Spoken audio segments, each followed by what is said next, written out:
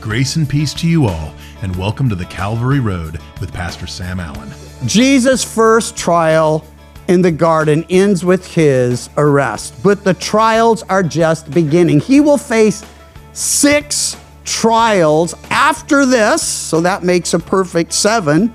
But his first trial was there, and listen, he passed this one with flying colors. You could not have done better than he did.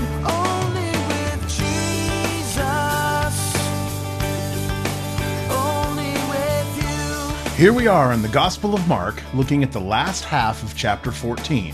Today's study, which is part 1 of a message Pastor Sam has entitled Gesthemeny, begins in verse 32, and it'll take us right up to Jesus' arrest. So let's listen in. Mark 14, 32 through 72, title Gesthemeny. Jesus' warning that all would forsake him, that one would betray him, absolutely devastated his disciples. And as they begin to ask, is it I? Is it I? Could it be me? He went on in the very next section, and this is in John's gospel, not here in Mark, so I'm just filling in a little bit of the blanks for us. He went on to say to them, let not your heart be troubled. You believe in God, believe also in me. In my Father's house are many mansions. If it were not so, I would have told you. I go to prepare a place for you, and if I go, I'll come again and receive you to myself, that where I am, you may be also. That's John 14. In John 15, he talked about the importance of abiding in him so they could bear fruit for him. And in the midst of all that, he says, listen, love one another as I've loved you. In John 17, his high priestly prayer, and that's going to lead us into our study today, Jesus prayed first for himself, that the Father would glorify him so he could glorify the Father. He prayed for his immediate disciples that the Father would keep them, not from the trials, not from the temptation, but from the evil one himself. And then he prayed for us. How so? He prayed for all who would believe in him through them and through their words. We are included in that group. And he prays for us that we would be kept by him and that we could be with him and see the glory he had with the Father before the world began. Well, here in Mark 14:32, they came to a place which is named Gesthemeny. They were there in the city. They went out the eastern gate. They passed over the Kidron Valley. They began to ascend that little range that would ultimately lead out to Bethany. And on the way, there was a garden Jesus often went to with his disciples. That's significant, because if he wanted to hide or get away or protect himself in any way, he could have gone anywhere else. But Judas knew this is where Jesus would be. Judas knew this is where he could lead those who wanted to arrest Jesus in order to do so. So Gesthemeny, the word means olive press. There are olive groves there, some of them exceedingly old. Some will say these could have been here in the time of Jesus, and certainly it's true they could have, though unlikely, sadly, because Josephus, a historian of the day, tells us that when Titus came and destroyed the city in 70 AD, he burned all of the trees in the vicinity. In any case, they're there in the oil press, the place where they would take those olives, thank you very much. I knew it would come back to me. That's scary when it's that simple and that clear that you all knew. Feel free to shout it out. Anyway, had the grandkids. It's early in the morning and late last night. So anyway, that's where they would take the olives. They would press them and draw that beautiful olive oil. They used it for hospitality. They used it medicinally. We still use it today. I want to say olive oil makes a mean quesadilla. And so it's always been useful, and it's useful today. They come to Gesthemany. He says to his disciples, sit here while I pray. And he took Peter, James, and John with him. It's not the first time we've read that. We saw this on the Mount of Transfiguration. The rest at the bottom, Jesus takes Peter, James, and John up that mountain where they have a little insight. They're given insight into a board meeting where Jesus is meeting with Moses and Elijah. And what's the subject? They are discussing his demise. The word is actually Exodus. They talked about how he would bring his people out of bondage, even as Moses had brought his people in those early days out of Egypt and the bondage to Pharaoh. How would Jesus do it? Well, back in Moses' day, they had to slay a lamb and apply the blood. And when the death angel passed through, the firstborn would be spared. They would all escape alive.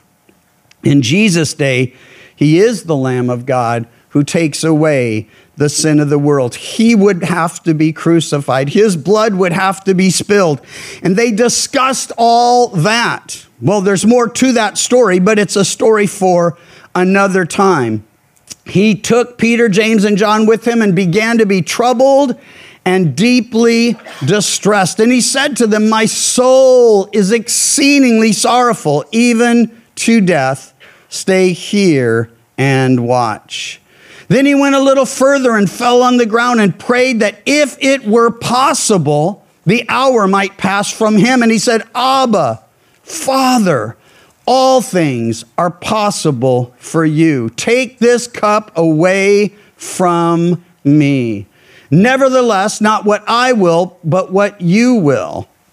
Listen, he says all things are possible. That just means nothing is too hard for the Lord. In fact, the scriptures declare that very thing.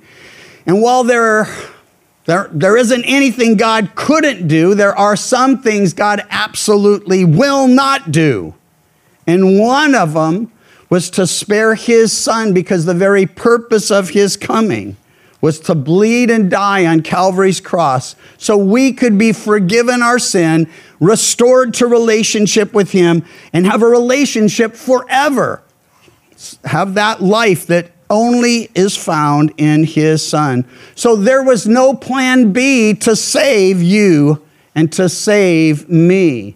That's why Jesus said, nevertheless, not what I will, but what you will. Not my will, but yours be done. So important that we see it. Some have suggested that Jesus was saying all this in the flesh. It was the torture and the physical aspects that he shrunk back from. And listen, I'm certain there's a part of him that's going through that just as we would. But Jesus' greater issue was knowing that the sin of mankind was about to be put on him, that he would bear our sins so they could be forgiven. How tragic that he paid for all, and yet all won't receive him. How tragic that he died that none might perish, but that all would come to repentance. And yet, many have refused down through the decades and the centuries and such, and they still do today. Well, as all of this is going on, he take this cup, nevertheless, not what I will, but you will. Then he came and found them sleeping and said to Peter, Simon, are you sleeping? It's important. Simon was his given name. Jesus changed his name from Simon to Peter. Peter means rock. Simon means a reed. The rock had suggested, hey, if all forsake you, I will never forsake you. But he's taking him back and he's saying, listen, you're only a rock if you're standing on the rock. Otherwise, you're just another reed blowing in the wind. And when he calls him Simon, there's good reason for it. For he's about to vacillate and about to fall, and he's about to prove Jesus right and himself wrong. And he says, are you sleeping? Oh, we get all these others. You know, we know they're not made of the same stuff as Peter. Could you not watch 1 hour? Oh, that verse has so busted me. I am someone who so struggles to pray for an hour. I'll tell you why. I don't want you to misunderstand. If I get on my knees next to my bed, it seems the bed is almost at a perfect height that after a while I lean on it and then I lean into it and then I wake up with a crick in my neck. I know some of you can relate. It's the same for you. But here's what I've learned. I'm actually capable of praying for an hour or longer as long as I'm walking while I pray. It makes a huge difference. And over the years, taken many walks with many people, I prefer that to sitting in an office where, if we're together and we're in an office and you're talking to me, after about 5 minutes, I see your mouth moving, but I don't hear anything. I'm just in a daze. But walking, I stay clear, I can hear, I can pray. And so many times I'll go with someone, we'll walk, I'll pray for a while, I'll think that's about it, Lord, but then the one I'm walking will take over, and then it'll come back to me. And I want to encourage you that when he says, couldn't you watch with me an hour? That is not a long time to pray. If I were to say, how many of you think an hour is a long time to pray? I don't want you to have to raise your hands because it's like, how many wouldn't do it?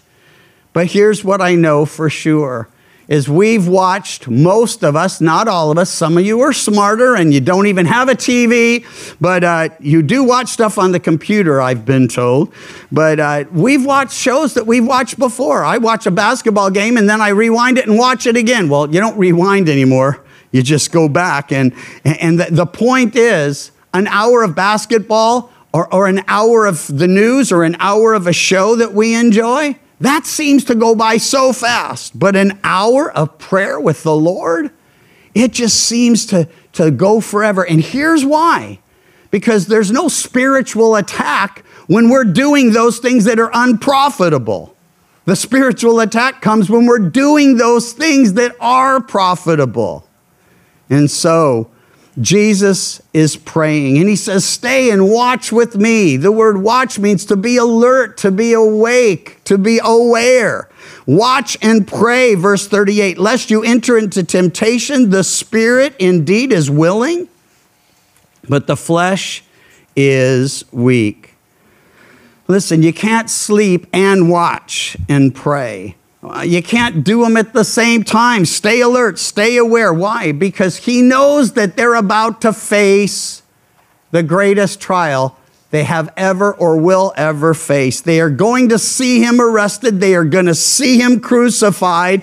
Their hopes will be dashed. They'll say, two of them on the Emmaus Road, we thought he was the one. Past tense. And he's there walking with them after the resurrection. Well, he came and found them sleeping. Simon, what's up with this? Then he went away, verse 39, and prayed and spake the same words to them. And when he returned, he found them asleep again, for their eyes were heavy, and they did not know what to answer him. This might be the only place in Scripture where Peter has no excuse, and he doesn't say anything or say, oh, Lord, I was praying. I just had my eyes shut. There was none of that. He came the third time and said to them, are you still sleeping and resting? It is enough. The hour has come. Behold, the Son of Man is being betrayed into the hands of sinners. Rise, let us go. See, my betrayer is at hand. When he says he is being betrayed, it's right now. It's not, I will be betrayed. I will be forsaken. All those were prophecies that came to pass very soon after. This is saying right now, this is going down. Immediately, verse 43, while he was still speaking, Judas, one of the 12, with a great multitude, with swords and clubs, came from the chief priest and the scribes and the elders. You wonder why they come armed to arrest Jesus, as if somehow that they were going to need all that. Well, maybe they knew about Peter and they thought, just in case. But they come with swords and clubs. And anyway, his betrayer had given them a signal saying, whomever I kiss, he is the one. seize him, and lead him away safely. One of the first things I remember in Gail Irwin's Jesus Style, which many of you have received and we have more on the way, was him talking about the fact, and I had never considered it, that Jesus didn't stand out in a crowd. He wasn't taller than everyone else. Down here, when I want you to find Pastor Jacob, I just say, look for the one who's head above everyone else. And there are a few people as tall as him, but he stands out in a crowd. Jesus wasn't taller. Jesus wasn't handsomer, or they would just say, hey, look for the handsome guy. Or Jesus didn't glow in the dark or have a halo over his head. There weren't angels singing everywhere he went, at least not ones they could hear or see. So it's so important to get this. He had to identify him, and that's after 3.5 years of ministry. Important to say, some of the scribes and Pharisees and Sadducees, they probably could have identified Jesus because they had been doing all they could to set traps for him, to dig traps for him. And of course, the one who digs the pit falls in it. That happened to them again and again. So at this point, the contract's been signed, the agreement's been made, the fees have been agreed upon, and Judas leads them to Jesus. In the midst of that, whomever I kiss, it says, he's the one. Seize him and lead him away safely. Whomever I kiss, betrayed with a kiss. Verse 45, as soon as he had come, immediately he went up to him and said to him, Rabbi, Rabbi, and kissed him. Do you know, Mark doesn't tell us everything. None of the gospel writers tell us everything. That's why we have 4 gospels. But one of them tells us that when he came, Jesus said, friend, why have you come? I'm wondering what's going on in Judas's heart at this point. But I know what's going on in Jesus' heart. He's still loving on Judas as he did at the Last Supper, as he took the sop and gave it to him and shared with him. He kisses Jesus. And it says they laid their hands on him and took him, and one of those who stood by drew his sword and struck the servant of the high priest and cut off his ear. Luke 22 says one of them, or some of them, said, should we strike with the sword? Matthew doesn't tell us who did it. Mark doesn't tell us who did it. Luke doesn't tell us who did it. But John, who writes much later, when naming names wouldn't be any danger, he says, and who's surprised by this? It was Peter. Of course it was Peter. Someone says, shall we strike with the sword? And while Jesus is saying no, Peter's already gone. He's got his sword out. He's taken on the high priest servant who is most likely going the other direction at this point. Why? Because we know he cuts off his right ear. Most people in those days were right-handed, and so can't say, thus says the Lord on this, but it's likely that as he's looking for someone to take on, well, that guy's got a club, and that guy's, got his thing, and well, that high priest servant looks like someone I could take. And so he's got his sword, and he cuts off the ear of the high priest servant. Later, by the way, because Jesus heals the ear. It's the last recorded miracle, pre-resurrection miracle of our Lord and Savior, Jesus. And there are implications of it that if you're Peter are very important. Like if it goes to court, they're going to say, what's the charge? And you're going to say, well, he cut off my servant's ear. And the judge is going to look and everything looks fine.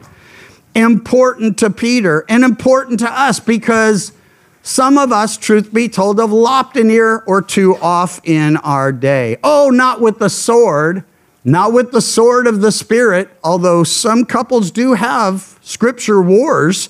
Bible says you're supposed to love me as Christ loved the church. And the Bible says you're supposed to submit to me. And anyway, if that's you guys, you really should get with Cameron and Andrea or get with Bob and Darce and get with somebody who can walk through you with that. Pam and I would do it, but we're one of the couples who need to talk to them. So anyway, so he cuts off the high priest's servant ear, and of course Peter, he's so impulsive, and this is a chance as well to prove himself. Remember, he said, they may all run, they may all go, but I'll be there. I'll be there for you, Lord. I'll be there and protect you. And of course, that's not what happens. Jesus answered and said, have you come out as against a robber with swords and clubs to take me? Verse 49, I was daily with you in the temple teaching, and you did not seize me. But the scriptures must be fulfilled. Then they all forsook him and fled. He says the scriptures must be fulfilled. If they were paying close attention, they might have asked the question, which scriptures is he referring to? Because everything that's going down had been prophesied just as it takes place. Only hours earlier, Jesus said, you're all going to forsake me, for it is written, the shepherd will be smitten and the sheep will be scattered. Peter said, no way, Lord. And of course, that's exactly what happens here. They all forsook him and fled. Now, all here, and we've learned that all means all, but all used to mean 12, now it means 11. Why? Judas is no longer with them. He's with the enemy. He's with those arresting Jesus. He's with those who struck the deal for money to betray his Lord. Now a certain young man followed him, verse 51, having a linen cloth thrown around his naked body. The young men laid hold of him, and he left the linen cloth and fled from them naked.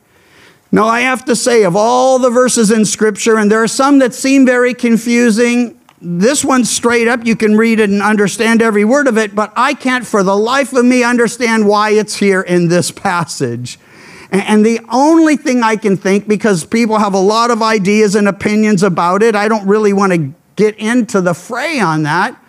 I have had an experience that any of you in a position where you counsel or pray for or minister to people, you've experienced it, where someone comes and says, hey, I have this friend, and he's kind of going through this thing, and this is happening, and that's happening, and it takes about 2 minutes for you to realize, even if you have no discernment at all, this friend is invisible. That this guy is talking about himself.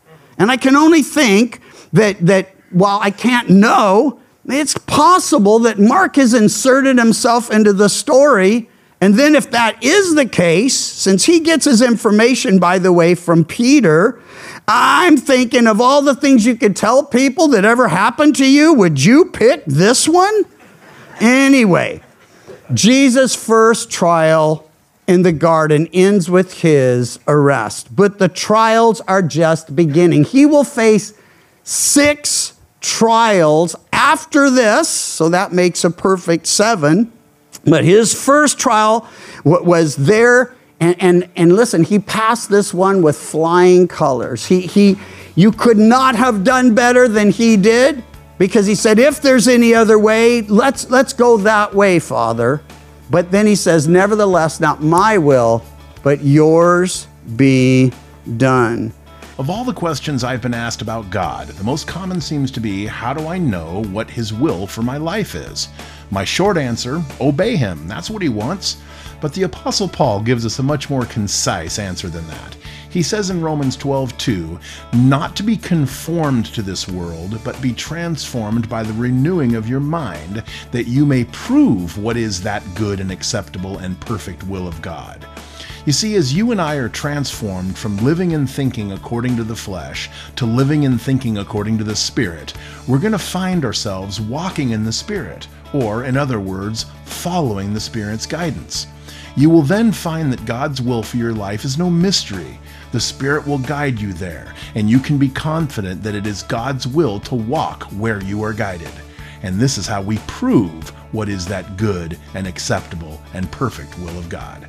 The Calvary Road is a ministry of Calvary Chapel Chico, and you can visit our website, ccchico.com, or download the CC Chico app to contact us and listen to other studies from Pastor Sam.